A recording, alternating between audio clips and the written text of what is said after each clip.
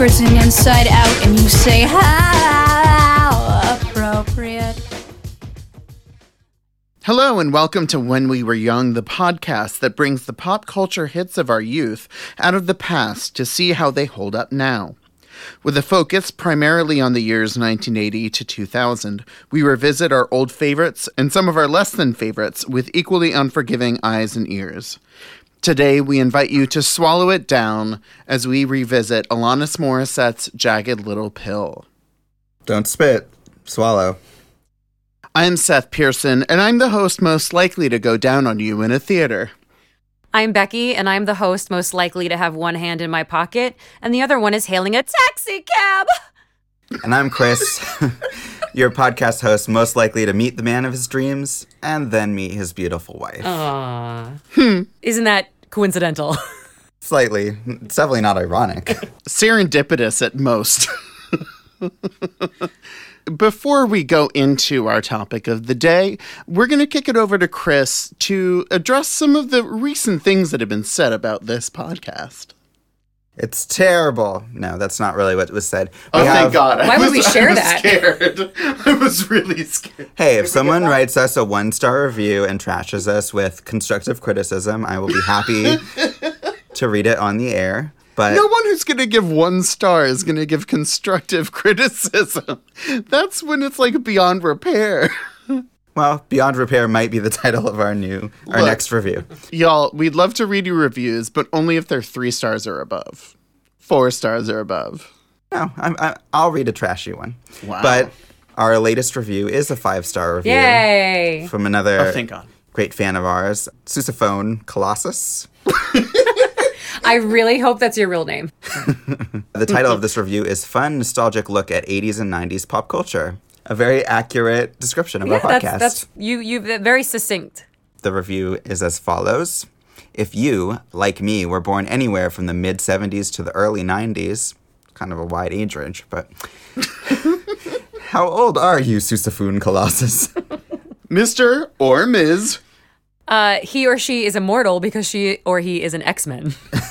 Sounds like it. That's accurate. No, she's correct on this. If you were born anywhere from the mid-70s to the early 90s, you'll enjoy these 3 hosts' retrospective look at pop culture artifacts many of us share.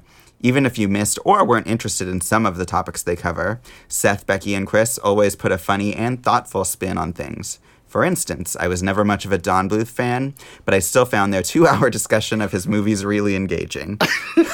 Oh, God, it was 2 hours? Guys, no one Every told me. episode we've had in the last couple of weeks has been 2 hours. Hope they keep this show going for a long time. Thank you. Do we. I'm going to name my first child Sousaphone Colossus after you. I mean, wasn't that the plan already? I mean, either way, it's just... I mean, Sousaphone Colossus, you've summarized our show in a very effective way. I think you're not wrong to point out that we've put on some winter weight as far as the episode length goes. And I'm not sure if today will be any exception. But thank you so much for your review. Less. Oh, no. Chris is just going to speak in grunts.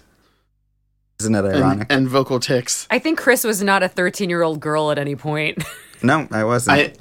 And we don't know if Sousaphone Colossus was once a 13-year-old girl, but we hope either way that more of you out there who've listened to and enjoyed this show will leave us a review on iTunes and rate us. You know, the 4 or 5 star rating is definitely preferable. We do prefer the higher ratings. Even if you have constructive feedback, we welcome that. And we also welcome any suggestions you might have for future topics that we can address. Mr. or Ms. Colossus, if you have a suggestion for a future episode that reflects something from 1980 to 2000 or so, let us know. And thank you so much again for your review. Yes, thank you. Before we go into the topic of conversation for this episode, I wanted to ask each of you a question related to your musical taste, but very specifically related to a certain emotion that music can evoke in all of us. Rage. Yeah, specifically anger. So my question for you is, What was the first artist or album that you connected with musically? What's a better way to ask it? What was the first musical memory you have that really connected you with the emotion of anger? That can be an album, that can be a particular artist, but I feel like everyone has that point in their lives where they connect to an artist or album, really not exclusively about anger, but in a way that really specifically brings out anger or appeals to that. Honestly, I'm going to have to say there were two instances, and one was Jagged Little Pill with You Oughta Know, although I will reiterate that I don't think this is angry an album as it is remembered for. But obviously there are some angry tracks in it, or at least, tracks that are emotionally raw and not afraid to be that raw and angry. And, she's belting out her frustration about, boyfriends or whatever it is. But also there are certain tracks on No Doubt's Tragic Kingdom that are very in your face. Hey You. Just a Girl, Sunday Morning. I have to say a lot of Tragic Kingdom has that kind of in your face, I'm not going to take this personality that was probably a first because, I was listening to a lot of Broadway and a lot of Disney before Alanis and Gwen Stefani and Fiona Apple and Jewel came along into my life, which I'm sure I'll talk about a little bit more as we get along. But that was probably the first few instances, especially with female artists, that I felt like they were like not afraid to be angry about things.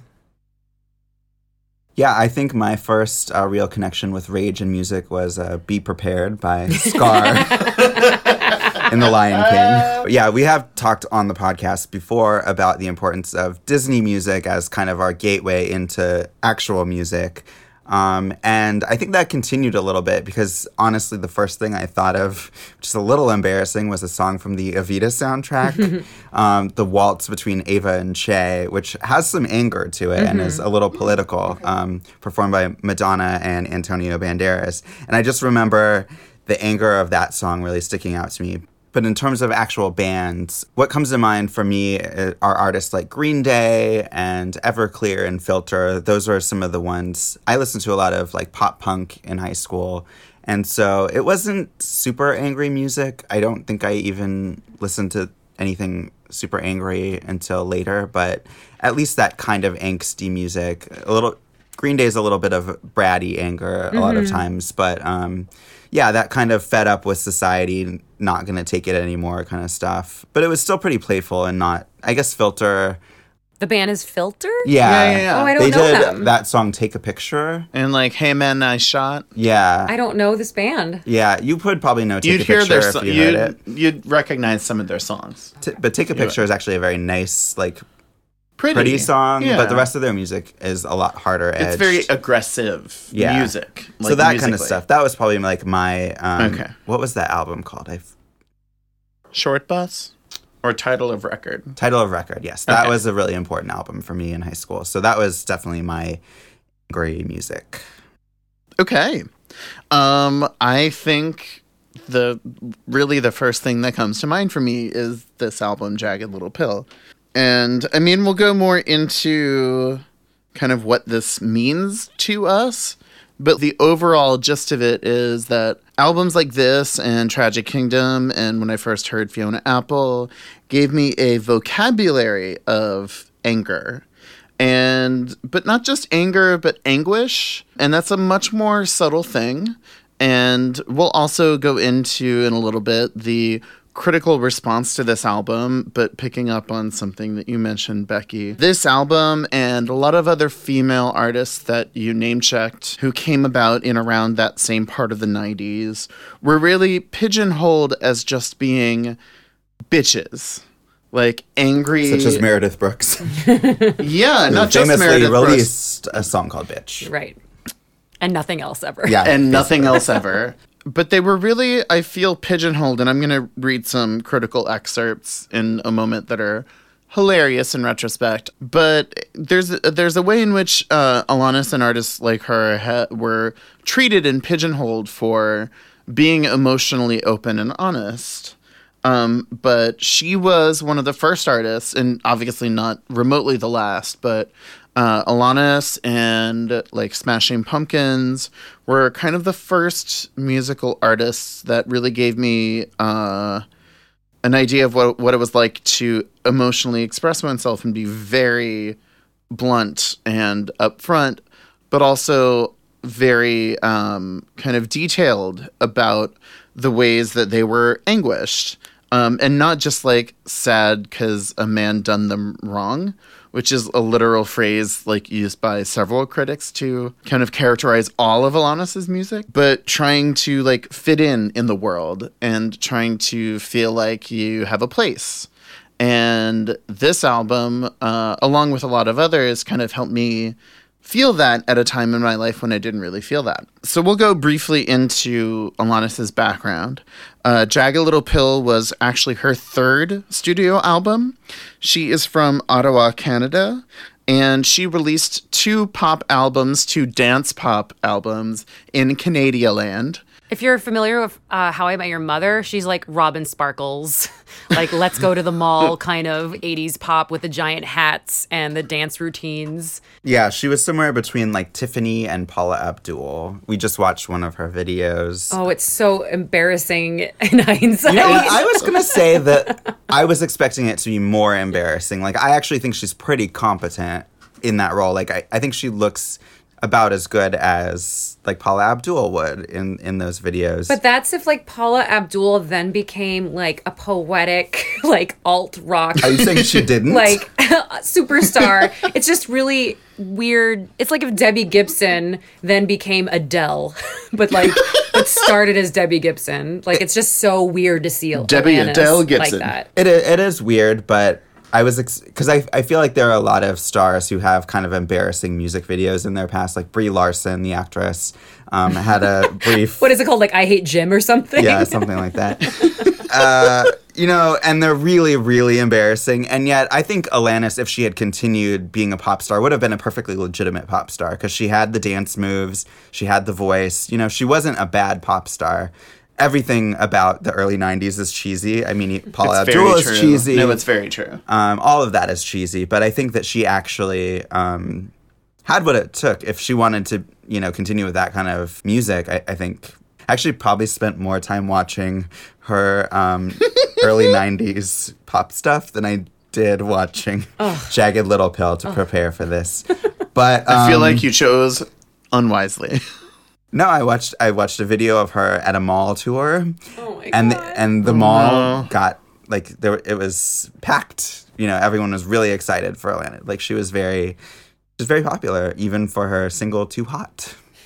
Oh, too hot, never too cold. You make your last shot too hot to hold. Never too young, never too old. You gotta go for gold. I know you're gonna dig this. I want to get out of the mall, Chris. These records did sell several 100,000 copies Yes. in the Canada. Okay, I do want to mention just a few things because Oh, no. she had a demo at 11 years old called Find the Right Man. Oh my God. I listened to that. It's not very good, but it is creepy to hear an 11-year-old, you know, sing about that. Her Walk Away music video featured one Matt LeBlanc. Oh, my she God. has several music videos that feature Matt LeBlanc. Several. If you want to go down a YouTube rabbit hole, search for like Alanis and then just every year from 1990 onward. She opened for Vanilla Ice in concert.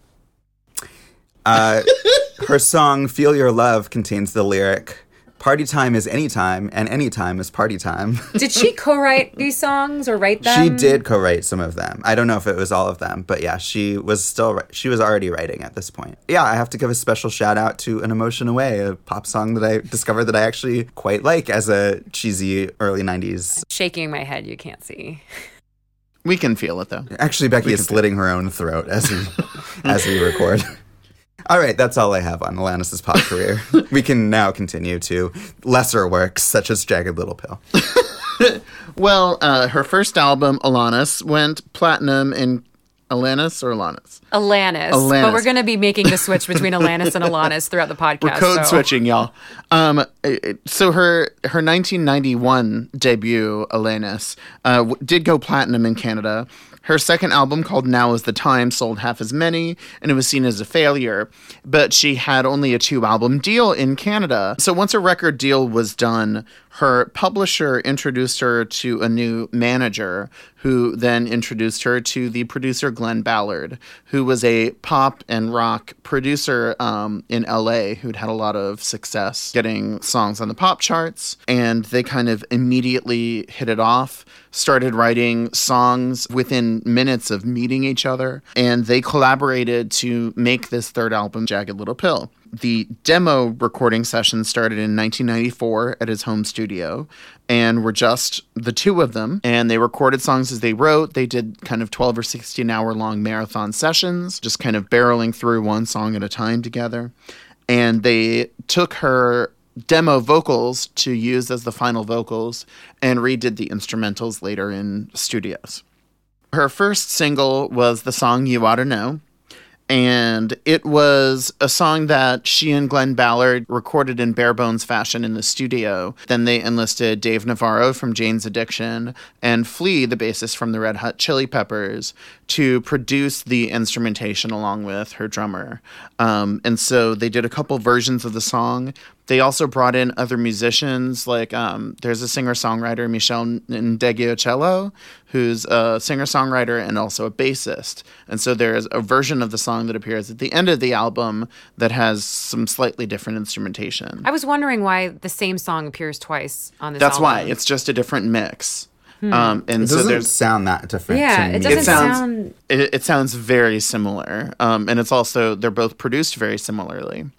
Yeah, I was trying to hear the difference and couldn't. I just thought they put it on because it's like, remember that song from the beginning of the album? Here it is again. Reprise. Alanis and Glenn Ballard didn't really have gigantic expectations for this. They just kind of organically grew their songwriting and collaborating relationship together and went with where the songs took them.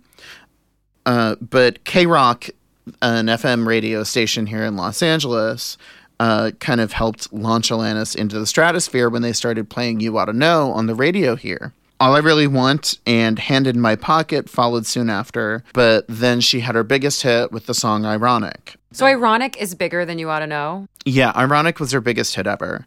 Then You Learn and Head Over Feet, the 5th and 6th singles, kept Jagged Little Pill in the top 20 on the Billboard 200 albums chart for more than a year. Isn't it amazing? There are 12 songs on this album, and half of them were singles. Yeah. It's amazing. Oh, yeah. And I have the dates here too. Like the You Oughta Know was released in July 1995. The last single was released in December 96. So she was... Year and a half. Yeah, she was playing for a long time. And picking up on that, she then immediately went on tour worldwide for 18 months. And between the kind of radio successes of all those singles and the huge success of that tour, Jagged Little Pill is one of the most successful albums of the 1990s. I think of like all time, Yeah. right? It is absolutely one of the biggest selling albums of all time. It has sold at least 33 million copies, and that's as of 2009. That's not even an updated statistic. And she re-released 10 years ago, or, 10 years after the release of Jagged Little Pill, she re-released it as an acoustic album as well, because I own that, and I own everything she's ever done. So I, of course, own that, too. Becky is sitting here wearing Alanis' skin right now. I'm naked, and my long Alanis hair is covering my boobs. Becky's wearing an Alanis nudie suit. Before we go into our overall impressions and track-by-track favorites of Jagged Little Pill, I want to briefly repeat some contemporaneous critical responses to the album. I mentioned earlier, I'll use the word, I thought there was a very sexist reaction and characterization of Alanis' music and of all of the kind of female singer-songwriters of the 1990s. Stephen Thomas Earlywine from AllMusic gave it a very positive review, relatively speaking, giving it 4.5 out of 5 stars. But quoting from his review, he says, "It's remarkable that Alanis Morissette's Jagged Little Pill struck a sympathetic chord with millions of listeners because it's so doggedly, determinedly insular. As slick as the music is, the lyrics are unvarnished, and Morissette unflinchingly explores emotions so common, most people would be ashamed to articulate them. That doesn't make Jagged Little Pill great, but it does make it a fascinating record." And Robert Christgau gave it a B+ grade, mainly praising its thematic content. And here's his quote. "She's happy to help 15 million girls of many ages stick a basic feminist truth in our faces. Privileged phonies have identity problems too. Not to mention man problems." Wow, that with a B+, huh? That doesn't sound like a B+ review. It really doesn't. Yeah, no, that kind of doesn't match at all. So I just wanted to give y'all a taste of some of the overall critical response, even among two critics who gave it a very relatively positive review. There's a kind of pigeonholing of all of her music, and it's like a 57-minute long record. And on the overall level, I would say, I've said many times about this particular record that it was an album that saved my life. Jagged Little Pill was the first album I bought on a CD with my own money. It was not the first CD I had. I had like Andrew Lloyd Webber CDs and stuff that were given me as gifts. But I had like allowance money from doing chores. And I bought this with my own money. And I was very proud of that. And I was also very proud because I knew that You Wanna Know had naughty lyrics in it. And my mom insisted on reading the lyrics. But she, like, by that point... Aloud, like at bedtime? Yeah, exactly. Yeah, I was like, "Mummy... She's like, are you thinking of me when you fuck her?" Tell me the one about the theater, Mummy. I need sweet dreams tonight. My home life was horrifying. Still better than Becky's.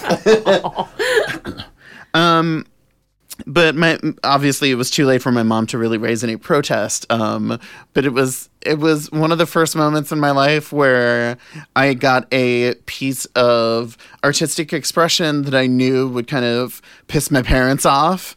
And so there was kind of a thrilling part of that. But then once I actually heard all the music, it gave voice to so many things that I was feeling at the time. At that point in my life, when I first got Jagged Little Pill, I was still going to Sunday school, and I was getting confirmed in the church. I was a Presbyterian, and I was like at the very, very beginning stages of figuring out that I was gay. And so many things about this album give voice to not feeling like you belong and feeling like everyone is just putting expectations on you that you could never possibly fulfill, and that a lot of people in a lot of various kinds of relationships just want to take advantage of you. And so there was a lot that she sang about and made these ridiculously catchy pop songs about that I was feeling, and that no other musician that I had heard before was talking about. And not even just in blunt terms, but in kind of very poetic terms. And there was another thing I loved about the music was it kind of felt a little bit ragged around, like rough around the edges, even though it is also kind of glossy pop. She's always crammed way too many words into every line. And I kind of loved that about her immediately, because I've always been a very verbose person. I'm not exactly one for brevity in any situation. But I kind of immediately fell in love with her music, and it was kind of a pivotal point in my musical taste, but also in my wanting to be a creative person who could convey the things that I was feeling in a way that was even remotely as effective as she could. Becky. What were you saying about brevity, Seth? Oh man, I liked it. When we decided to do this podcast, like I love Alanis so much, and I haven't listened to Jagged Little Pill in a while, but Oh, it just all flooded right back to me. I listened to it. I listened to the original album 3 times this past week.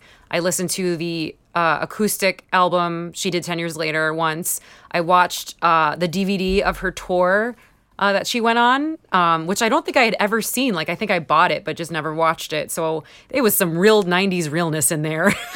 Just like the film quality itself was just so 90s. Super grainy. And, like, yeah, it was just really interesting to 16 see millimeter. Something that was so pivotal of the 90s made in the 90s on DVD. It was just strange. I love this album so much. I don't think there's a bad track on it. And Alanis was one of the first role models I ever had as a kid. This just very genuine, likable female, not much older than me. She was only 21 when she made this album, and I was 13. Like, that's insane to think that she was that close in my age when you think about it. And really, she was 19 when she was writing these songs. Right. Like, that's insane to me to think that she was so young and not much older than me, and she's so wise in this album.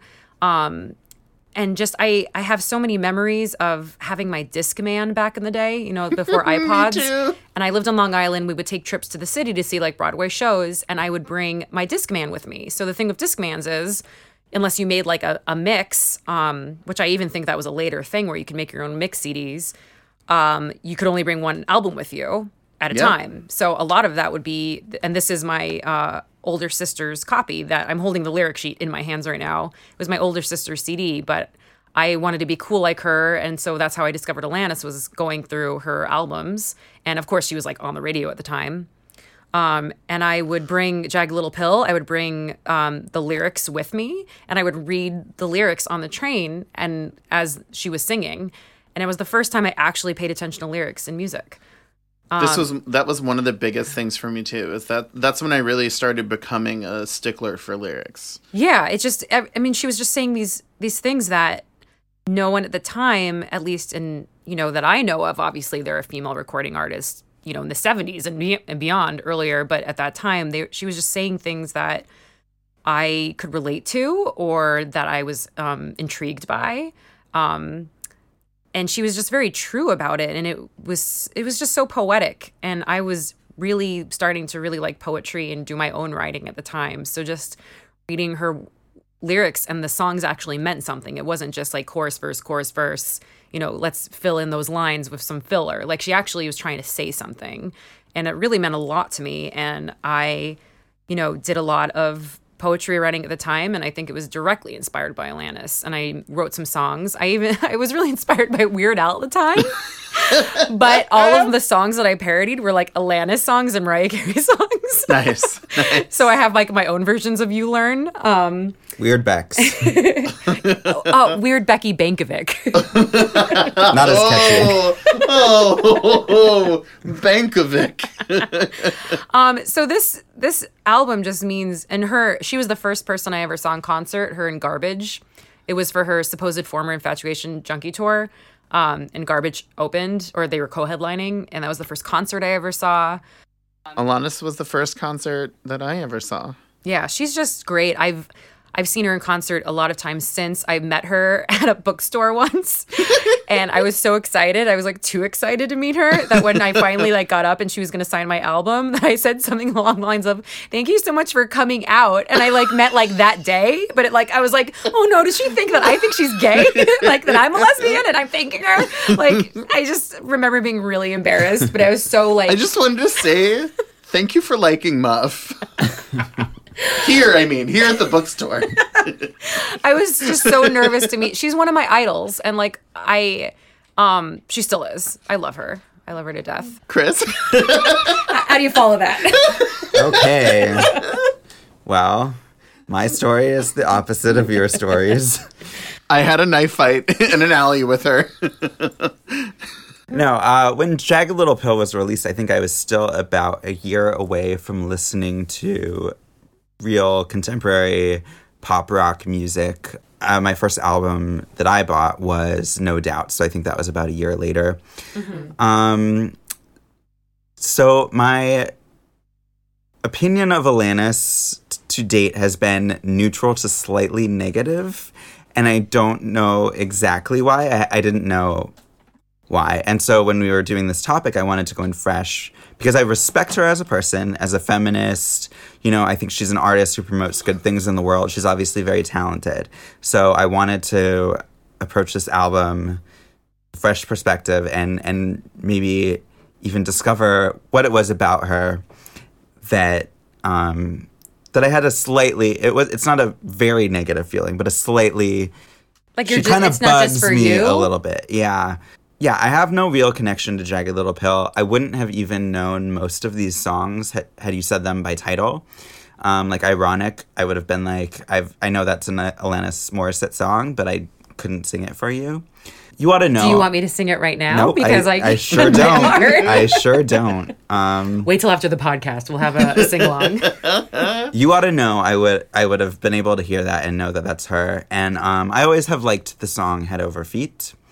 But to me, Alanis Morissette was primarily known as playing God in Dogma because I was a big fan of that movie in high school.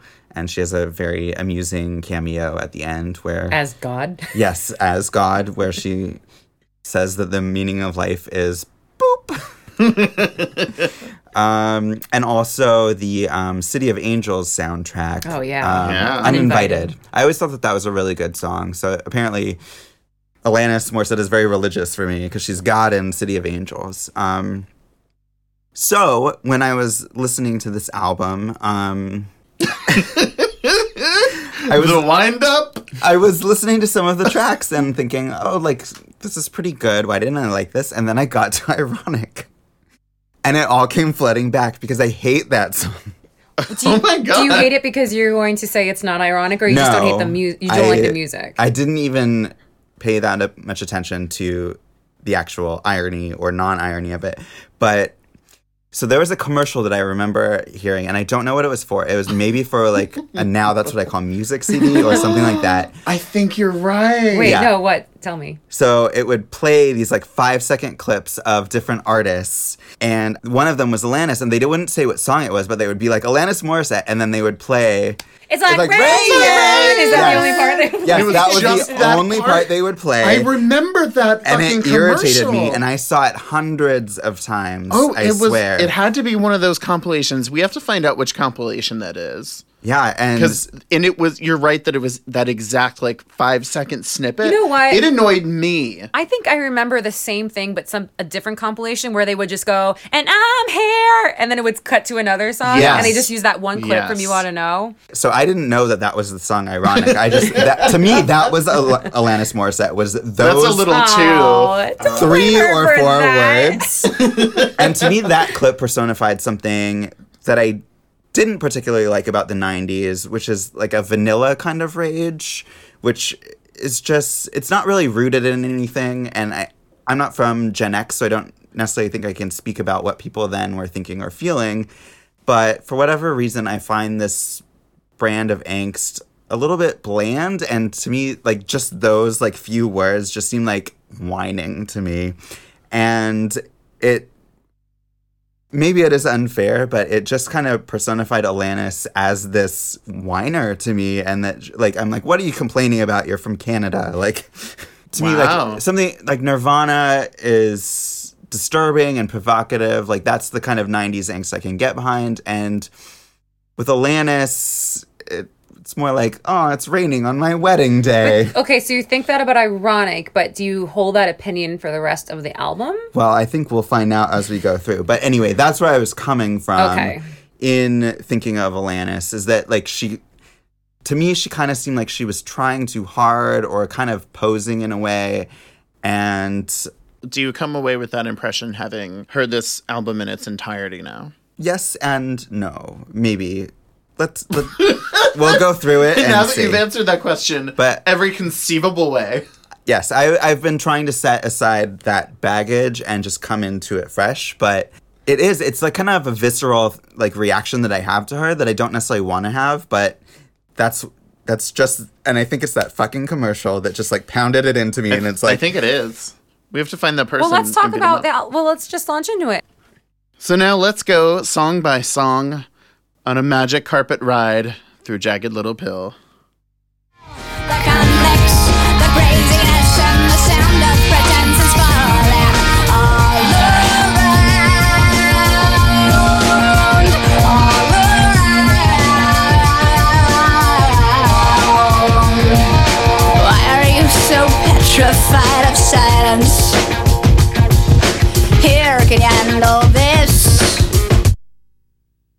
Did you think about your bills, your ex, your deadlines? Or when you think you're gonna die? Or did you long for the next distraction? That was All I Really Want by Alanis Morissette. Number 55 on the countdown. This one goes out to Becky's dog, Charlie Bain. One of the things that really leapt out at me from the first time I played the first track of the CD, there's a great bridge in the opening song, All I Really Want, that features a false stop that references itself in the lyrics. And that's a pop songwriting trick that other songwriters have certainly done before, but I don't know if I had ever heard it kind of outside of jazz and blues, really. And it was very clever that it was like referencing itself in the lyrics to me. I really loved that from the start, and that pulled me into the album immediately. No, I can't handle that. It freaks me out whenever they stop a song in the middle of the I song. love when they stop songs. Chris couldn't handle it. He was shaking very violently on the couch. We had to restrain him. I'm sorry, Chris. That was bound to happen in the Alanis Morissette episode. Do y'all have anything on You Ought to Know? I still think You Ought to Know, if it came out today, it would be just as big a hit. I think it hasn't aged at all, honestly.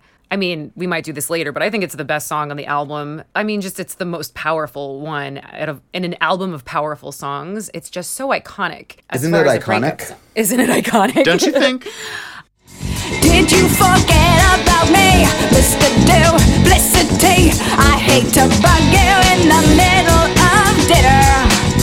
There was a slap in the face, how quickly I was replaced. And are you thinking of me when you fuck her? 'Cause the love that you gave every day was a name of a man, and enough for you to be open wide. And every time you see her name, you know how you told me and hold me until you die, but you're still alive. Like, I still sing this song. This is like my go-to karaoke song whenever I go to karaoke. Like, I still sing this. I just really love in this whole album, like, she's really belting. She's really, like, belting it out. And she can be really gentle, but I think something that's missing in her follow-up albums is this kind of, like, ragey scream singing that is really glorious, because she's very gentle in later albums, and she's gentle here, but there's a nice mix. And I really like those screamy kind of moments, because when you're singing along, like, those are the fun ones to scream out, and you're screaming like that. I watched the Ironic music video recently and haven't seen it forever, and I think that also is really iconic as far as the 90s music Isn't videos it ironic goes. and iconic? I just like the word iconic. A little too iconic. It's really memorable, and I really do think. And in the music video, it's almost like we're all Alanis on a road trip together, like all these women singing, and we all feel like we're Alanis singing. Hashtag, I we am are not. all Alanis. But that's what I got. Not all Alanises. Not all Alanis's. That's what I got when I watched it. And I was like, you know what? I did feel that way with my girlfriends singing these songs at the top of our lungs. Like, we felt like we were rock stars. And I really like that in a lot of these songs, but the most in You Ought to Know. Yeah, I think You Ought to Know, as one of the few songs that I knew from this album already before listening to it for the podcast, is what gave Alanis that image that Seth was discussing earlier.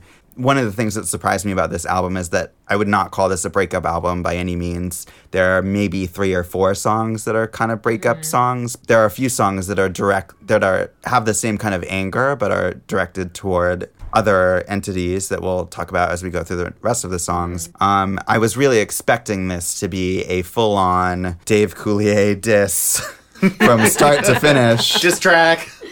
I knew we weren't going to get through this podcast without I know. mentioning Did we that ever name. find? So for those who don't know, like, it's rumored that You Ought to Know is about Dave Coulier, who is also Canadian, the guy from Full House, Uncle Joey. Did we ever find out if that's real or it's still a rumor? So I did extensive research of wikipedia.org. No, I looked all over, and it's been, like 20 years now. They've both joked around saying yes and no. Like, it's probably not about him, is what the general consensus is. It's because they did date at some point. They did date at some point, but she's said in other interviews that it was meant to be a more general thing, even if it was kind of calling on specific memories or partial associations with him. It's kind of, as screenwriters do, songwriters also combine truthful experiences that happen with different people into one thing. Absolutely. Although I did find a quote from Dave Coulier. Dave Coulier is the one who seems most invested in making it real. Right, because what else does he have? Fuller House. He said, as he was listening to You Ought to Know on the radio the first time, I said, wow, this girl is angry. And then I said, oh man, I think it's Alanis.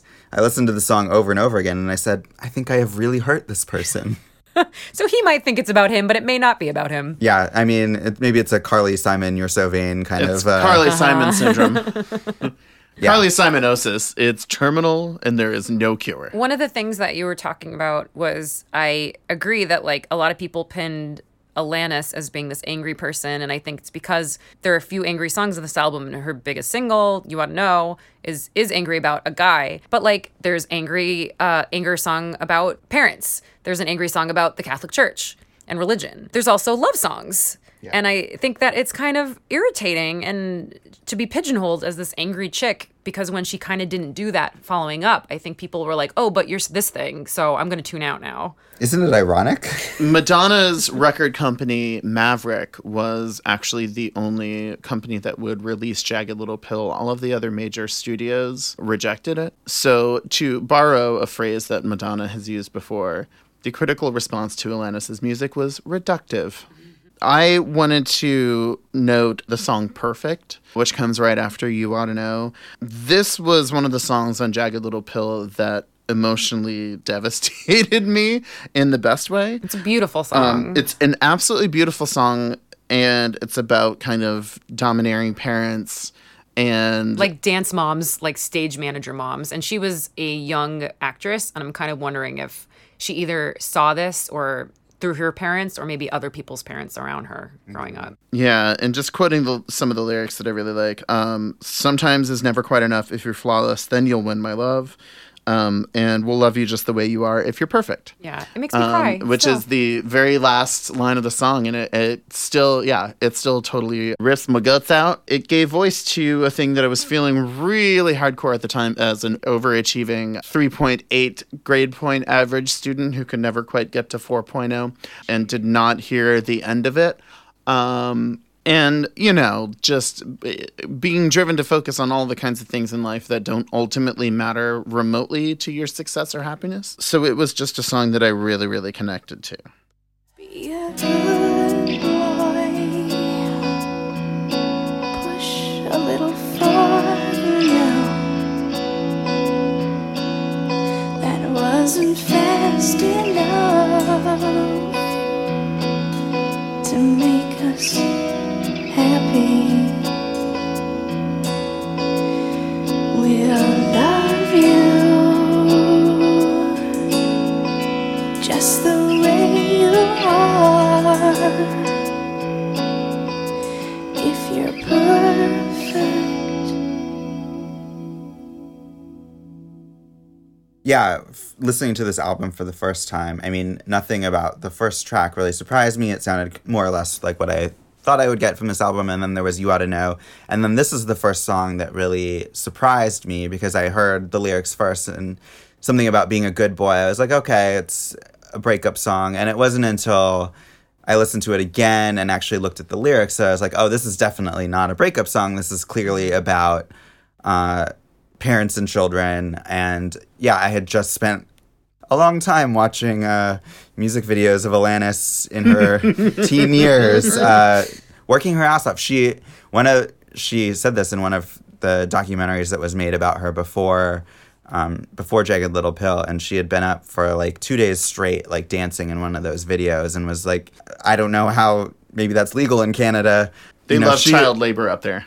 And that's what everyone has really praised about Alanis is her work ethic, and she clearly had it. I mean, she was singing a song about finding the right man at 11 years old. So, I mean, clearly there was some her parents were pretty lax about something, because most parents would probably not allow their 11-year-old to work that hard and sing that song. Exactly. Yeah. So even if she didn't mean this directly at her parents, I mean, I think that had to be something organic to her. And that was the first track that kind of made me realize that this album is a little bit more than just the angsty album I heard previewed on Now That's What I Call Music commercial or whatever that was. It's like rain!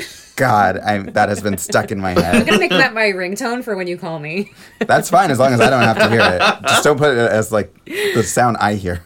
The next song was Hand in My Pocket, and it was a pretty big single. Does anyone have specific feedback? I like it like I like all the songs. Yeah, I definitely think it's a much more straightforward, like, pop song, not necessarily trying to convey emotions as complicated or specific as a song like Perfect. I'm sad, but I'm laughing. I'm brave, but I'm chicken shit. I'm sick, but I'm pretty. Baby, and what it all boils down to is that no one's really got it figured out just yet. But I've got one hand in my pocket, and the other one is playing the piano. This is the brand of Alanis that I don't really connect to that much. It's this song and then You Learn and Ironic, where she's being, I guess, wise, we might say. Just being a wise older sister. Yeah, and that, I'm just not a fan of it. It's not really my kind of music. I don't really connect to the lyrics. And that was really the impression I had of Alanis. And I think a lot of her later albums kind of carried on the themes of these songs through. And that's why I didn't really connect to later Alanis either, for the most part.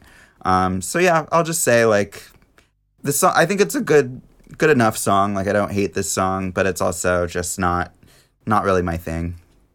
So we'll move on to the next song, Right Through You.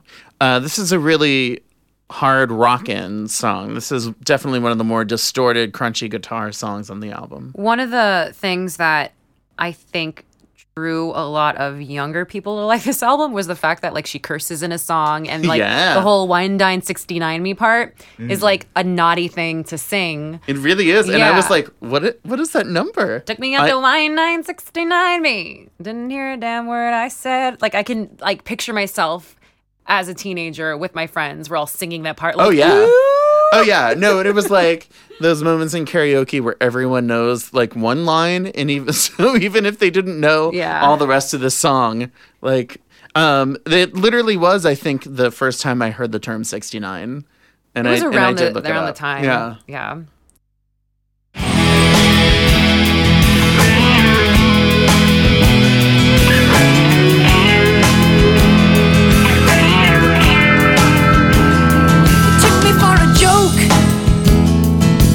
For a child, you took a long hard look at my ass and then played golf for a while. You shake us like a fish, you pat me on the head, took me out to Wine Dine 69 Me, but didn't hear a damn word I said. See right through you, I know right through.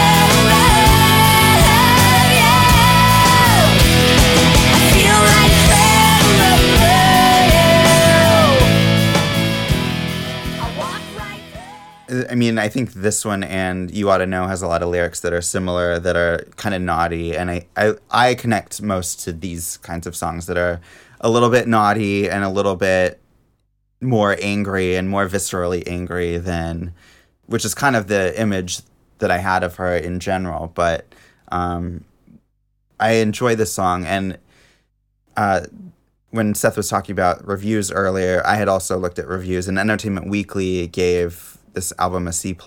Ugh. And one of the... I've never liked their music reviews. Yeah, they're definitely better on other mediums, I think. But one of the things they said about it was that in her songs, men take her for granted and mentally abuse her, and she retaliates by threatening to leave one of her ex's names off her album credits. What that pointed out to me is that, like, this person had seen this song as a breakup song, whereas to me, this song seems fairly clearly directed at like a former manager or someone It who seems like it could be either. You know, Yeah. it's not necessarily a boyfriend. Right. Like, it seemed to me like it was someone who had tried to take advantage of her, like, musically, and wanted to 69 her, because, like, that's how you would treat a young, hot pop star, is you'd take her out and, you know, probably hope to sleep with her. But Right. it didn't seem to me that it was someone she'd actually dated. It seemed like she'd fended off their advances, and that this Yeah. person had then not carried her career forward, and that's why their name is not on her album, not because it's an ex of hers. Right. So I think that the reaction to this album was very simplified in that, oh, she's angry at her ex-boyfriends, whereas there's this rage that's actually very well placed in being angry at not just exes, but also, I mean, we talked about Perfect, her parents, or, you know, certain kinds of parents, and then also managers. This album, to me, works best when it's angry at everyone that, you know, that a young woman could be angry at. And that includes, for someone who grew up as a performer, definitely people who tried to take advantage of her and probably mismanaged her career. Yeah, no, like I think it really is both more widely and in more specific ways kind of about toxic relationships of all the forms that they can take in your life, and like how painful they are in every different facet. And yeah, like I even took that kind of business angle from the lyrics when I first heard it.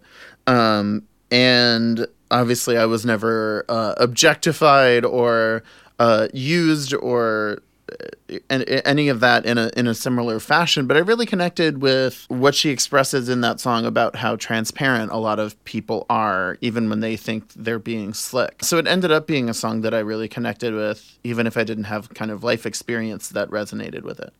So the next song is Forgiven, and I didn't grow up Catholic or very religious at all, but I just always liked this song because she's just a gorgeous singer, and I think she sings the hell out of this song. And there's parts that are just so vulnerable, and then parts that are so like fierce. Like she just goes through all these emotions in this song. It's just beautiful. Yeah, so this was never a single, and this was definitely one of the songs that I emotionally connected to and still treasure the most. I think it's still absolutely stunningly gorgeous. The acoustic guitar treatment in it is just fantastic. The chord progression and the arrangement are like almost David Bowie-ish in a way. It has that kind of chorus that starts ascending and ascending and then like really gets rocking in the real like roaring chorus part. And like I mentioned earlier, at this time in my life, I was really struggling with the idea of faith. I was confirmed as a Presbyterian and went through the confirmation process.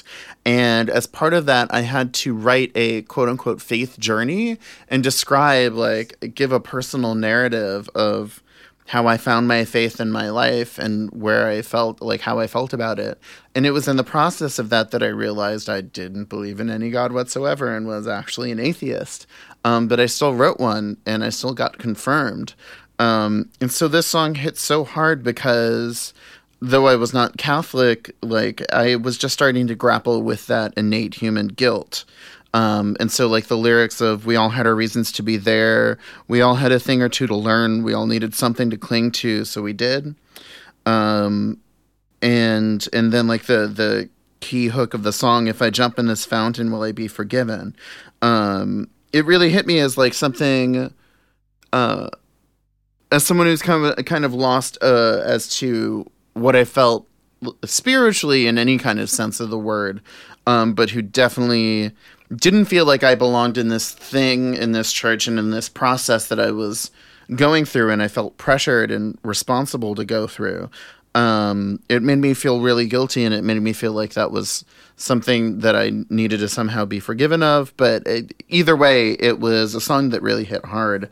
And this album grapples with like struggling against religious faith while also kind of struggling toward something resembling like a spiritual connection or awareness. She got really into that in her follow-up albums. She absolutely really got into that later on. But again, I think it ties in with the themes in this album about toxic relationships, because you have to find your own kind of ways of connecting to other people and ways of relating to people that are individual to you and that actually fulfill you and that aren't some kind of pre-described dogma that is some kind of dogma that's forced on you, or some kind of relationship that you're forced into either. Could we actually hear a clip of Forgiven? Because I've only heard these songs a couple times, and that's one that I need a little reminder of. My brothers, they never went blind for what they did, but I may as well have in the name of the Father, the skeptic, and the Son. I had one more stupid question. We all had reasons to be there. We all had a thing or two to learn.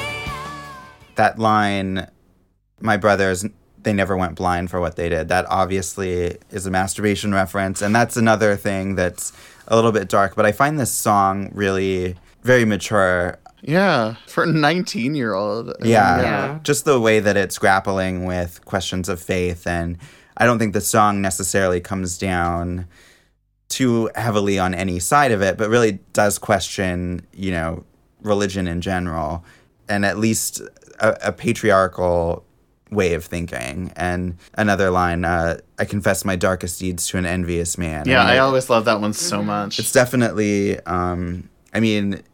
can kind of infer what he's envious of, but it seems to me, at least I read it as someone who's envious of her being a woman and being free, and yet wanting to condemn her for that. Yep. Just us talking about these lyrics, I really think she's honestly one of the best lyricists in rock or pop music, for that matter. Especially this album, that it is very poetic, but also very accessible at the same time. That I think is kind of a challenge in her later albums, and we can talk about those a little bit later. But I think that this one really perfects these true poetic thoughts, but presenting them in a very accessible pop way. And again, with very extremely catchy melodies and chord progressions. Crazy hooks. Crazy melodies, great production that I'm just still in awe of this album. And then the next song was You Learn. And with this one, it was really at this point in the album that I kind of stepped back in my head and was like, wow, the sequencing of this album is kind of perfect. It's such a good, relatively very straightforward pop song. Right after that very heavy, very dramatic in a lot of different ways, both melodically and thematically, after that song.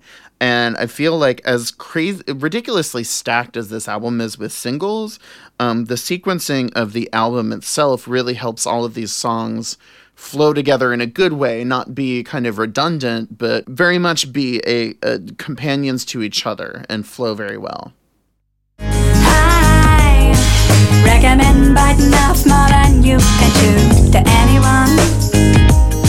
I certainly do. I recommend sticking your foot in your mouth at any time. Feel free. Throw it down.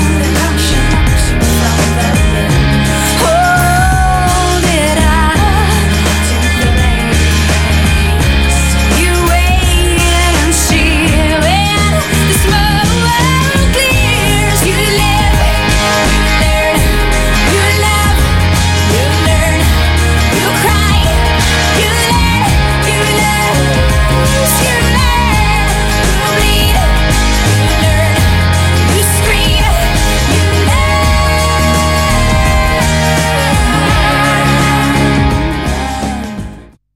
Yeah, and I just love this. Her lyrics are telling you you should fuck up because you'll learn from it. Well, yeah, the thing that I love is the double meaning of you learn, both in the sense that, in life you learn lessons about things, but also the warning of you will motherfucking learn one way or another, and you'll probably fuck it up a lot. And yeah. But she's encouraging you, she's saying you should bite off more than you can chew.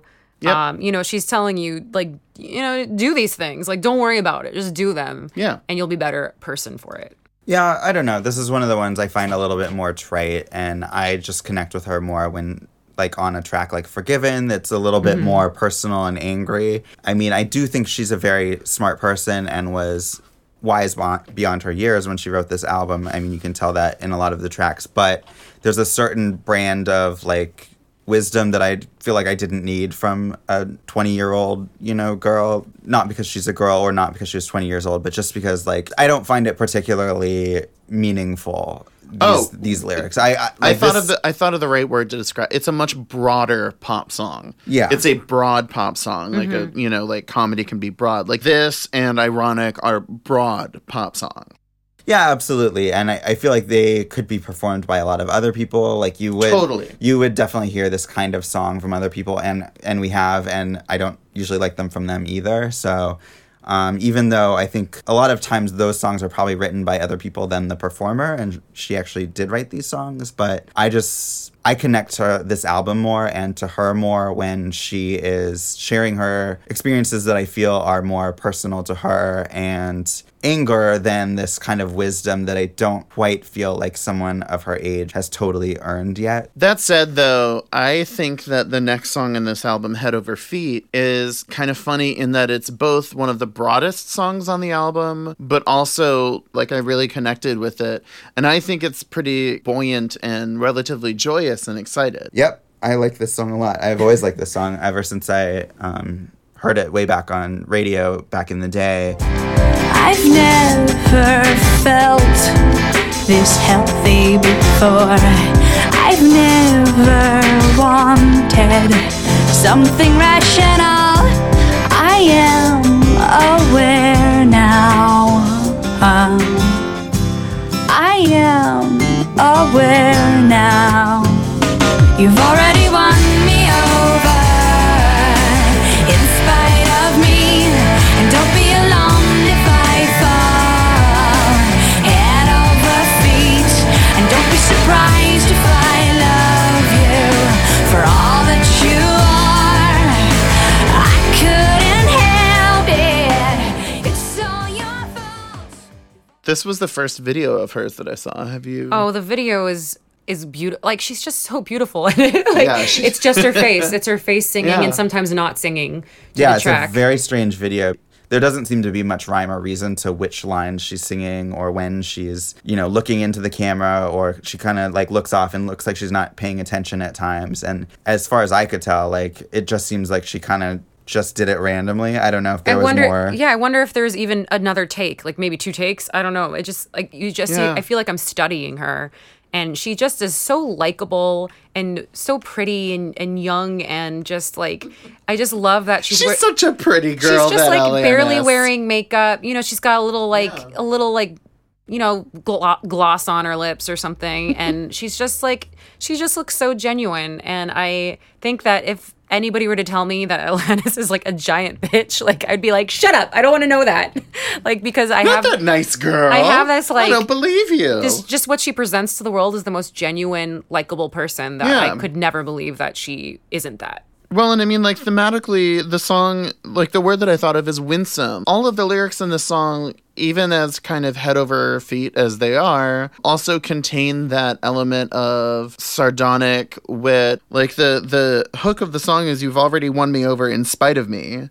And I love just the trickiness of her lines in her lyrics, and how quickly that kind of romantic sentiment contains within it, like, the seed of what she knows could destroy it. Like, and it's so difficult to contain that within a pop song that's also that fucking catchy. And, like, I really do think a lot of songwriters like John Lennon, for me, who I discovered later, like, his solo stuff, is often very much kind of otherwise plain pop or straightforward, straight ahead pop or rock that just contains much darker elements, or even the most jubilant parts of it are kind of also seeing the shadow cast by the cloud. Re-listening to it, especially as part of the whole album, I really enjoyed it again. Yeah, this is for me is the exception in terms of her happier songs or more upbeat songs. Because I like all the angry and sad ones and not most of the happy ones, but this is the happy one that I maybe my favorite track on the album, or definitely the catchiest one for me. So Mary Jane is next. And honestly, guys, it took me a long time to know that she was talking about like pot or drugs because I don't think I understood that Mary Jane was like a nickname for I don't think marijuana. it's about that. I totally get that it's about drugs. Nope. How about you? I mean, it's called Mary Jane. But it's not about. I don't think it's about drugs at all. Oh, I totally get that. I think it's really about. What do you think it's I about? need to look at I think the it's lyrics really again. about a friend who's going through a hard time. Yeah, because and- of drugs. No, I don't think it's because of drugs at Oh, all. I think it's totally deliberate. Like she named it Mary Jane, and it's the lyrics to me totally scream drugs to me. I mean, let's look it up right now. I mean, counting sheep again, like sleeping all the time. So that could be depression. What's the point of trying to dream anymore? You're losing weight again. It's like it just- an eating. That could be an eating disorder, or just depression, or anxiety, or grief. I guess I see It's pot- really not. I mean, It's I see- really not specific. I see pot and depression just because it doesn't seem she used to enjoy things and now she doesn't. And so to me, I that hear you're losing weight again. How is that associated with pot, Becky? Becky. I mean, it's full speed, baby, in the wrong direction. So that also screams to me like That you're sounds like in an worse addiction or drugs than something. marijuana. Well, That then- sounds like so. If it is drugs, Well, I mean, I think it's not weed. Well, I think Mary Jane is a nickname for a drug, and it's I can totally think that this song is about drugs. Somebody's on drugs. Could be. I had the opposite reaction of you because I just listened to the song for the first time yesterday, and I was like, oh, Mary Jane, it's a drug song. And then I listened to it and I was like, oh, nope, not about drugs. Oh, Like, I don't think you're going to convince me about this. yeah, I mean, that's what I get out of it. That her friend is dealing with some sort of trouble with drugs. Well, it's full speed, baby, in the wrong direction. There's a few more bruises. If that's the way, it's just on headache. Please be honest, Mary Jane. Are you heavy? Please don't censor your tears.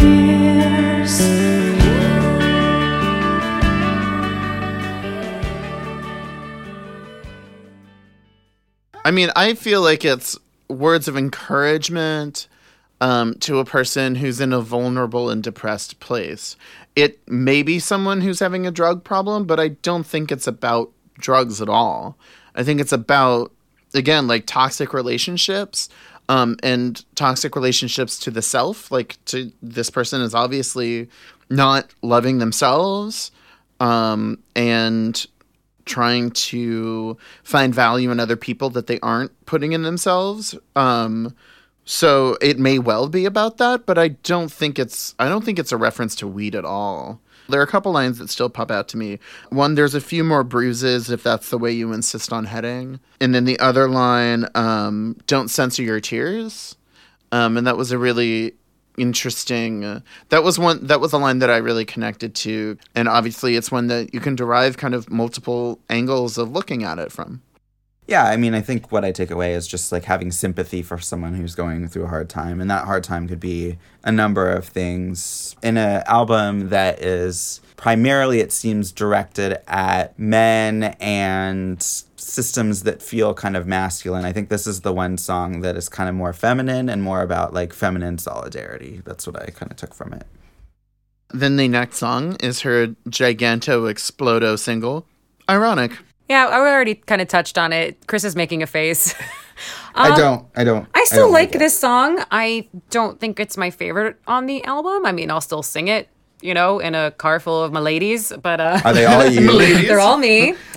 Are you all wearing Victorian dresses and hoop skirts? Miladies? Miladies. When I'm riding with miladies in the carriage. I know that a lot of people have like debated whether it's ironic or not. It doesn't really, I mean, I don't care. It's ironic it's just a great hook for a song. It's dramatic irony. It's not ironic in the literature sense, but that is what dramatic irony means. It's when something serendipitous and unexpected happens that is related to another thing.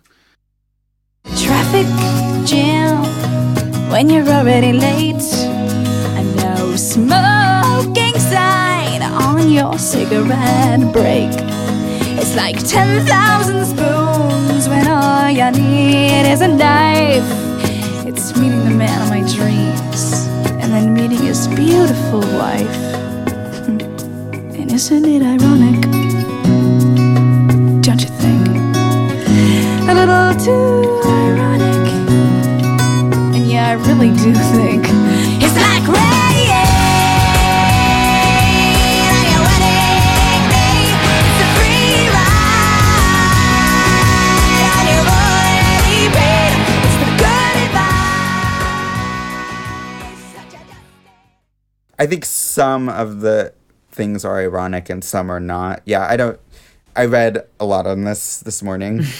Trying to come to a conclusion. I did too. I literally read. I went to isitironic.com, which is an entire website devoted to whether things are ironic or not. And there's the definition of irony, examples of irony, and then there's a whole section called Alanis Morissette. And yeah, I think that there is it's not the classical sense of irony, but I think cosmic irony. It's sort of been adapted to include some of the things in this song, but some of the things in this song are really just "Doesn't It Suck?" Like the song should just be called "Doesn't It Suck?" Like That's not as catchy as Well, it is so in what are the ironic. things that you don't think are in any way ironic?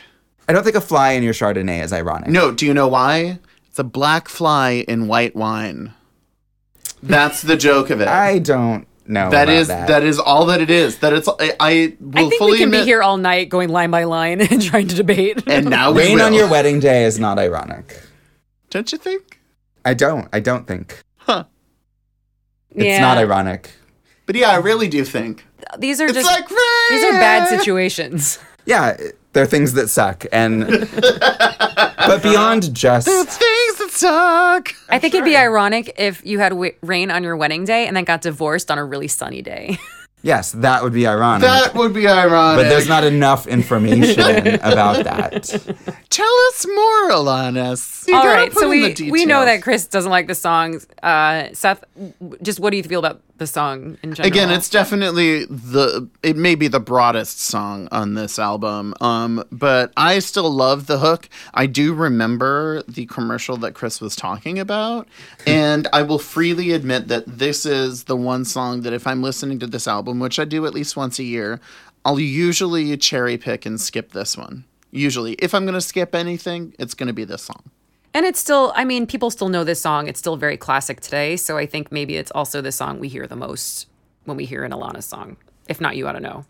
Yeah, which then leads into the next song on this album, Not the Doctor, which is Alanis is still one of my favorite artists ever, and this is most certainly one of my favorite songs she's ever written. I love singing along to this song. I don't even know what I can say about this song. I just think it's a great song. It's a great pop song. It has such a fantastic acoustic guitar-based hook, and I just really love how the lyrics play with medical and hospital terms and like the terminology and vocabulary of it without kind of going into stereotypes about drugs or like any of the kind of directions you would expect a pop song like that to go into. I love the phrase, I am not the doctor, like in the sense that I can't cure or heal you, whoever that person is that she's addressing. And really like the lyrics of it are very clever. Like, I don't want to be the sweeper of the eggshells that you walk upon. I don't want to be your other half. I believe that 1 and 1 make 2. I don't want to be your idol. See, this pedestal is high and I'm afraid of heights. I loved how tricky and playful she is in setting up the lyrics, where like each one is a setup and the next one knocks it down. And the chorus is just great. Like the visiting hours are 9 to 5. But if she shows up late, You're going to make me she sing knows it. you let it in. I'm just I want to sing this entire album right now. We're gonna sing it at the end. But The sound of eye rolling you'll hear will be mine. No, he'll do Yeah. the harmonica. Chris will play. part. Chris will play the tambourine and the eye roll. I don't wanna be adored for what I merely represent to you. I don't wanna be your babysitter, you're a very big boy. No, I don't wanna be your mother, I didn't carry you in my womb for 9 months. Show me the back door. Visiting hours are 9 to 5, and if I show up at 6:10, well, I already know that you find some way to sneak me in and find the empty bottle with the holes along the bottom. You say it's too much to ask for, and I am not that doctor.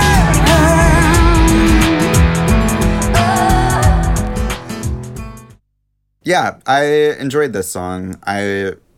So coming to an album that has a lot of hit singles, you kind of expect those to be the best songs on the album, particularly in, I think, 90s albums, because that was back when you couldn't preview tracks on albums, and so Right. you would buy albums for the singles and then realize that every other track on it was complete garbage.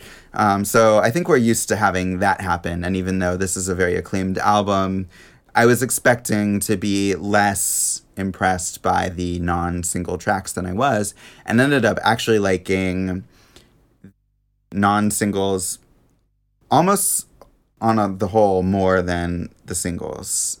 Aside from You Ought to Know and Head Over Feet, I like the non-album or the non-single tracks on this album more, and that includes Not the Doctor. So there wasn't anything specific I liked about this, but I did kind of like, after some of the peppier songs that close out the album before this, like Ironic and Head Over Feet, that it kind of heads back into an angrier place, because I do think that that's where this album's strengths lie for me. The next song is Wake Up. And we'll say that it's the final song on the album. You know, like You Ought to Know is reprised, as we explained earlier, at the end of this album. But really, Wake Up is kind of the finale, the Act 3. Before the hidden track, too. Before the hidden we'll talk track, to. which we'll also go into.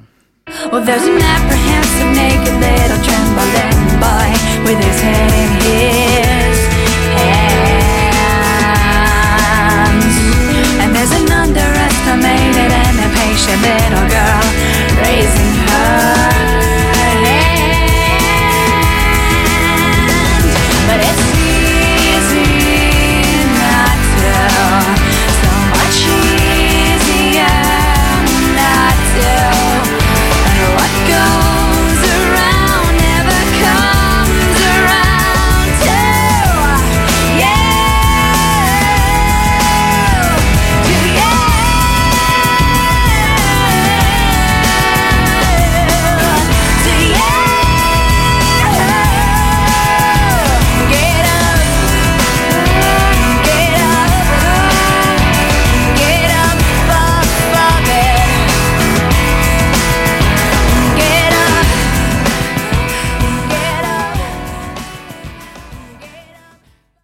So I think that this is a song that's kind of a bridge to where Alanis goes musically in her next album, Supposed Former Infatuation Junkie, where there's less distorted guitar, less kind of upfront rockiness. There are still hooks, but there's more of an emphasis on melodic repetition and musical motifs that kind of build on themselves throughout the course of the song. And she definitely does it through many of the other songs, especially the non-singles on this album. But I feel like the end of it is a kind of a thesis statement wrapping up the whole album. Like, lyrically, like, I really like... I mean, I think the song just has a really gorgeous hook. And I think that kind of windy electric guitar part with the pulsating like percussion loop in it and the bass that's like really pounding just makes the song very propulsive. It ends very epically. It ends in a very epic, good like album dramatic way. Like it's again, I think the sequencing of this album is just really thoughtful and makes it flow just incredibly well. And I like lyrically, I like how the song is kind of about how easy it is to get stuck in your own like inertia and your own depression or your own kind of ways of seeing the world. And I was definitely in a similar place at the time. So the lyrics that are like, you like snow, but only if it's warm. You like rain, but only if it's dry. Stuff like that was very, while not being very lyrically specific in the kind of narrative sense that some of the other non-single songs are on here, I still felt it was very like emotionally compelling and really stirring and really matched the music well. Yeah, I surprisingly also really liked this song a lot. This is maybe what I would say is my favorite track on the album, though I'd probably have to listen to it more. But it's definitely the one that, I don't know, in a way surprised me the most. Just because, in a way, it's like the least specific song. Mm-hmm. But also, I mean, to me, the lyrics that jumped out to me were, there's an apprehensive, naked, little trembling boy with his head in his hands. There's an underestimated and impatient little girl raising her hand.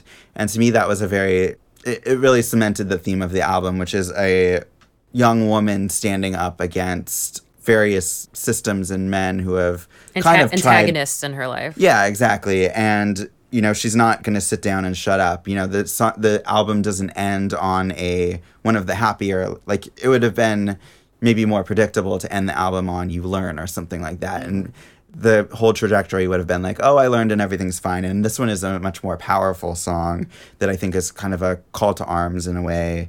And I mean, to me, this did kind of read as a bit of a breakup song, but I think you could read it in a lot of different ways. But just that, like, there's this guy in her life, and whether or not it's an ex, he is the one who isn't able to face whatever he's trying to face, as he's, you know, trembling, and he's the one who's trying to take the easy way out because it's easier not to. But she's the one who's gonna, you know, kind of fight on and tell her story. And so I really connected to this song just as a show of strength that I really appreciated, and that speaks to the songs that jumped out to me as really the theme of the album, which are the ones that are her kind of against the world in one way or another. Yeah, and so after the You Oughta Know reprise, there is a hidden track.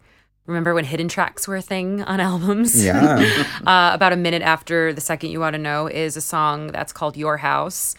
It is a cappella. And it's creepy. It's creepy. It's kind of a sequel to You Oughta Know, about her breaking into her ex's house. It should have been called You Oughta Call the Police. And she's like in his like robe and taking a bath, and then she sees a love letter not written by her, and then she decides, oh, I should leave. I loved this song when back in the day.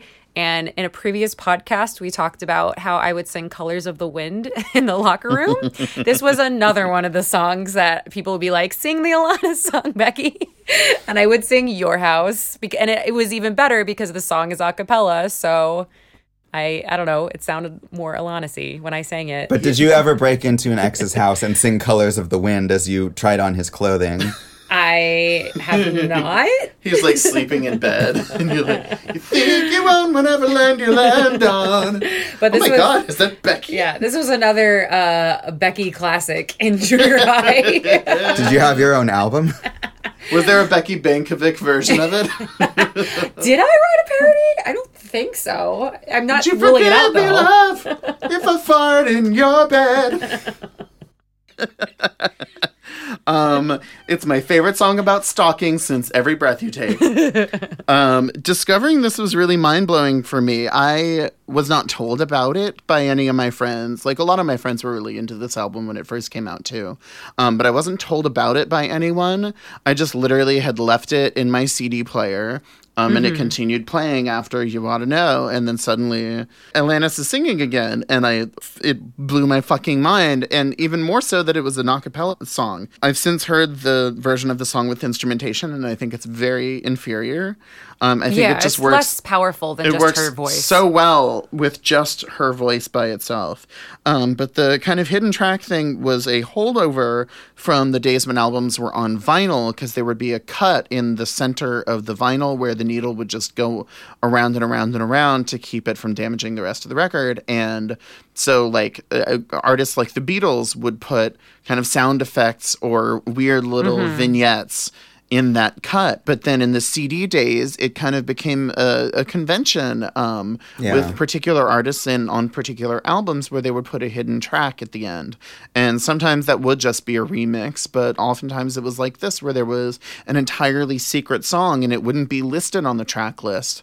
But then, you know, it would suddenly kind of start permeating. Everyone would start telling everyone else, there's a hidden track on this. But it was really cool if you were the one who first discovered it. Oh, absolutely.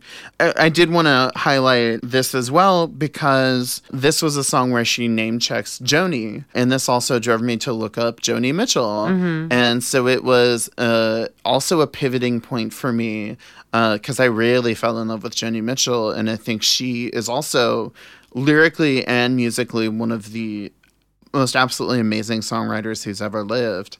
And I, other than like the Pave Paradise and Put Up a Parking Lot sign, I wouldn't have really investigated her music if Alanis hadn't name dropped her. But though, of course, I had no experience with stalking anyone or really with romantic love at all, it was also like I said, it was the period in my life when I started realizing I was gay. And so I had like crushes on every boy in existence. And so I really connected with it because the intensity of the longing. And I think there's an aspect of her where she realizes it's creepy too, but that's the depth of how she feels about this person. And so, yeah, like it's kind of funnier in retrospect, but I also definitely connected to it when I first heard it. I took off my clothes, put on your robe, and through your drawers, and I found your cologne.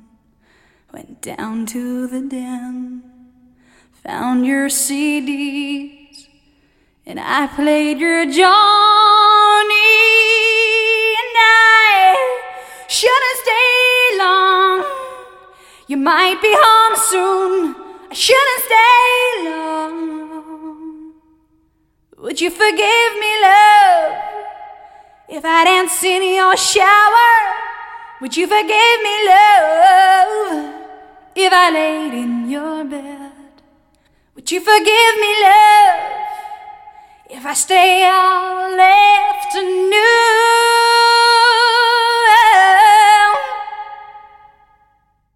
Now, is the version with instruments set to like the pop of her early career, like Too Hot? No. That's too bad. It is not a dance pop. I think hit. it's acoustic. Well, yeah, I think it's mostly acoustic. yeah. So honestly, Chris, it sounds like you really like this album. I have a lot of respect for this album. There is too much harmonica for me. I don't like harmonica, and every time the harmonica comes out, I'm like, oh, stop it.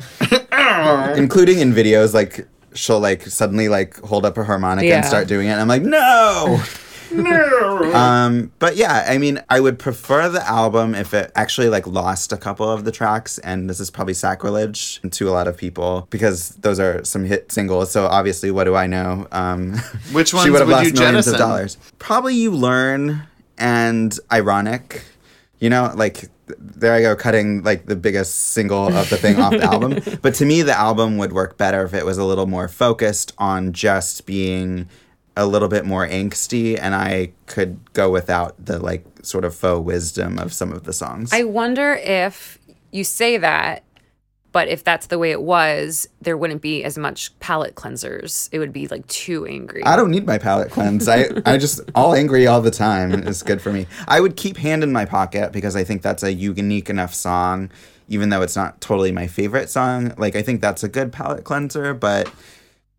And maybe, like, Seth was saying that this is arranged really well, and I agree with him in terms of going between different moods and keeping things fresh, but I wonder if it might be interesting to try and arrange them in a way that kind of told a certain story and went from, I don't know, some kind of anger to enlightenment or something. I don't know if that would be the right way to do it, but this album would work better for me if I could say, oh, this is specifically the story of the album versus, like, sometimes it seems like sort of a teenage angst, and sometimes it seems sort of like a 35-year-old woman being like, I've found yoga and now everything's fine. Because that definitely segues very well into her second album. So I mean, I was so obsessed with Alanis, and the whole world was. So her follow-up album was very anticipated. I think it came out in 98. I remember, I think it was in high school. I first saw her in concert my freshman year or sophomore year. Came out in 1998. 98, yeah. I was ready for, Jagged Little Pill #2. So she had gone to India in the interim, and, she became very spiritual. And I think Supposed Former Infatuation Junkie, and I'll just say I do love it. I think it's a hard album to love, and it is not as accessible as Jagged Little Pill. So I think it was seen as a disappointment. It wasn't as commercially successful, but I mean, it's kind of hard to beat Jagged Little Pill because of just how successful it was, but also critically. And even though I do love it because I've lived with it for so long, like it is inferior to me to Jagged Little Pill because I do think kind of the way that you feel about this, Chris, like I think it's really bloated. It's 17 tracks. There's a lot of different tones on the album, and I would have like cut it in half and put like half the tracks on one side and half on the other. Like if it was a double album, just like there's a lot going on, and it's not as accessible for a pop audience. Well, I mean, okay, so like I have many thoughts on this. I have said for a long time that both of these albums like saved my life at the point in my life when I encountered them. I think musically and lyrically, in terms of the quality of the lyrics, I think Supposed Former Infatuation Junkie is like a huge, it's several big steps forward. I think the same pop songcraft is still there. She started producing more of the songs herself and started also working with other producers other than Glenn Ballard, but I think she did nearly all of this with him as well. But she really took the elements in Jagged Little Pill that were less at the forefront, like organs and synthesizers and keyboard stuff, and brought that more forward. I will only stay kind of pretty general about this album, but she did go to India and did like get more of a spiritual bent in the lyrics. Like again, though, kind of from what I was saying, I think that was also a thing that she was pursuing like throughout. And so it was interesting because like to me, one of the most kind of spiritual songs is Baba, which is about like rejecting the idea that there is any one kind of leader or guru that you can go to who can fix you and solve all your problems. It is definitely an overstuffed album.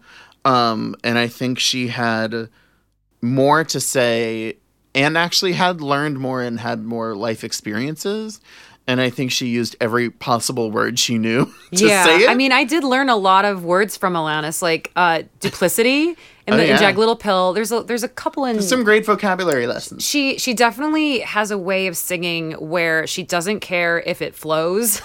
Like the word, she'll just like put a giant... I mean, just the word Supposed Former Infatuation Junkie, like that phrase, is just kind of crammed in a weird way in that song, which is a song I love, So Pure. So Pure, which is also like very much a dance pop song. Oh yeah, I played like, it at my Sweet 16. That was like a dance song at my Sweet 16. There's a song on Supposed Former Infatuation Junkie that really harkens back to the dance pop. Yeah. To the extent that I used to really not like it, but now I really enjoy it, and I've like now having listened to even more of her earlier stuff, I think it's kind of awesome that she in a way kind of name checked that sound and kind of referenced that in a way. Yeah. I think some of the criticisms I have of that album are like a lot of the songs don't even have choruses. It's just kind of meandering thoughts. Like that album kind of feels like she wrote diary entries and then put them to music and that was it. Versus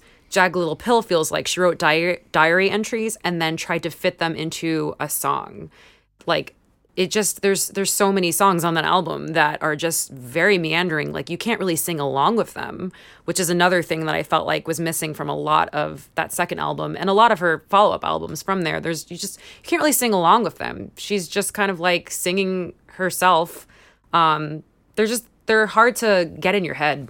Are you just mad that you can't perform them in a locker room for your friends? I can try. But there was just one line from the first song, Front Row, from that album that kind of to me answered like the first album, and the line is, "Do you go to the dungeon to find out how to make peace with your days in the dungeon?" And I took that to kind of be like, do you have to go through depressed feelings, and do you have to go through those kind of loops of regret and angst and all of that to, to escape with them or escape from them and kind of get resolution from them? Some trivia about that song. It's about Kevin Smith, like the filmmaker of Dogma, and how they didn't date, but they almost did. And that song is the reasons why they didn't. Which kind of makes sense because she's in the front row with popcorn. She's watching his movies. Is that true? Mm-hmm. What is your source for the this? The internet told me, but I think it's just some article online. I was researching Senor the album. Internet? I mean, they're friends. She was in Dogma as God, so... She was, but I didn't hear any... I mean, some of those lyrics are, we started saying things why we wouldn't be together, like you smoke, you live in New Jersey. He started saying things like you belong to the world. It's the reasons why they never got together. There are lines about That's your friend Jay. Your friends Jay and Bob. Yeah, and then she had a lot of follow-ups after that. Flavors of Entanglement. I can't even remember. Under Rug Swept. I think I own every Alanis album. A lot of it is a disappointment and doesn't fall anywhere near Jagged Little Pill. Although I do have to say, Under Rug Swept, I think she got a lot of her mojo back, and that album is filled with like hook-filled really like good bangers, hooky pop songs, really yeah. great pop songs. So if you haven't given Under Rug Swept a chance, I would say you might want to check that one out. If you Don't just sweep it under the rug. Yeah, and I mean she's been in a lot of things since. Like she did a couple soundtracks. She has 2 children. She got married. She wrote an advice column for The Guardian this past year. That's right. I was reading that. She had a single called Guardian. Oh, that's right. True. She appeared on like Sex and the City and Curb Your Enthusiasm and in Weeds. She's done some acting. I think she's like done some aromatherapy stuff. She's like really big on that. No joke. I think she has like I totally believe some signature scents. She also did one of the internet's very best videos ever, which is My Humps, which we were watching just before recording this. I think this is a key musical moment in Alanis' career that even though we aren't highlighting songs from every other album, I think we have to play some special moments from Alanis' very, very committed, serious cover of the Black Eyed Peas' My Humps. What you gonna do with all that junk? All that junk inside your trunk? I'ma get you drunk, get you love drunk off my hump. What you gonna do with all that ash? All that ass inside them jeans? I'm gonna make you scream, make you scream, make you scream. They say I'm really sexy. The boys, they wanna sex me. They always standing next to me, always dancing next to me, trying to feel my hump hump, looking at my lump lump. You can look, but you can't touch. So that was amazing. I think it really shows that Alanis has such a good sense of humor too. Like I want to hang out with her. Alanis, are you out there? Can I like buy you like Alanis, we some... know you live in LA. Like, let's go get brunch or something. Come on. Seriously. You can come too, Chris. Okay, I'll keep my feelings about ironic. What if there were flies in the Chardonnay? What then? It would be so ironic. Yeah, just don't order Like, wine. oh my God, the irony. I think if you were at freak brunch out. with Alanis and there was a order fly mimosas. in your Chardonnay, that would be ironic. That probably would be ironic. A little too ironic. And yeah, I really do think. And I really do think that's all the time we have today on When We Were Young. So in our next episode, we will be grooving back to the 70s and the 90s in the Brady Bunch movie and the Very Brady sequel, which 2 of our hosts like very much, and one of them has never, ever heard of or seen. So... A Brady what now? we gave it away. So enjoy that. Put on your Sunday best, because we're going to Sears. The When We Were Young podcast is a production of the MFP Studio in Los Angeles, California. If you've enjoyed this, if you like this podcast that we create and bring to you for free, there are a couple ways that you can help support us. One way is to subscribe on iTunes and leave us a review on iTunes where you give us 4 or 5 of your most precious stars. Or ironically, 1 star. No, we do not accept ironic or sardonic or in any way. We appreciate straightforwardness in reviews. All right, have one hand in your pocket and the other one giving us 5 stars. That's much more like it. You can leave us a review there. You can follow us on Facebook at facebook.com/WWWY show. You can follow us and tweet us at WWWY show and leave us suggestions for future episodes on any of those venues. You can send us an email as well at wwwyshow@gmail.com. And again, if you want to help us defray the costs of producing a show that comes to you entirely for free, but that costs us dignity, alcohol, and several food items in order to construct, you can support us by donating to us on Patreon at patreon.com/whenwewereyoung. So I'm Becky. I'm Chris. And I'm Seth. Chris? Life is a funny way of, I don't know what. We don't need that last word. Here, can you handle this? Nope, can't handle Get it. it. Get your guitar. All right, we have relocated to Becky's high school locker room, and we are now coming to you live with a Alanis Morissette musical selection. An Emotion Away, right? That's what you guys are doing? Weird Becky Bankovic presents. We will be hearing Not the Doctor, vocals performed by Becky Bankovic Seth Pearson-Kovic.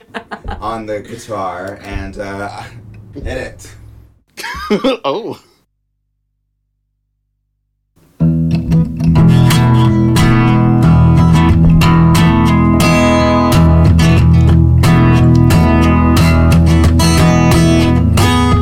I don't wanna be the filler if the void is solely yours, and I don't wanna be your glass of single malt whiskey hidden in the bottom drawer, and I don't wanna be the bandage the wound is not mine. Lend me some fresh air. I don't wanna be adored for what I merely represent to you, and I don't wanna be your babysitter if you're very big. No, I don't wanna be your mother. I wouldn't carry you in my womb for 9 months. Show me the back door.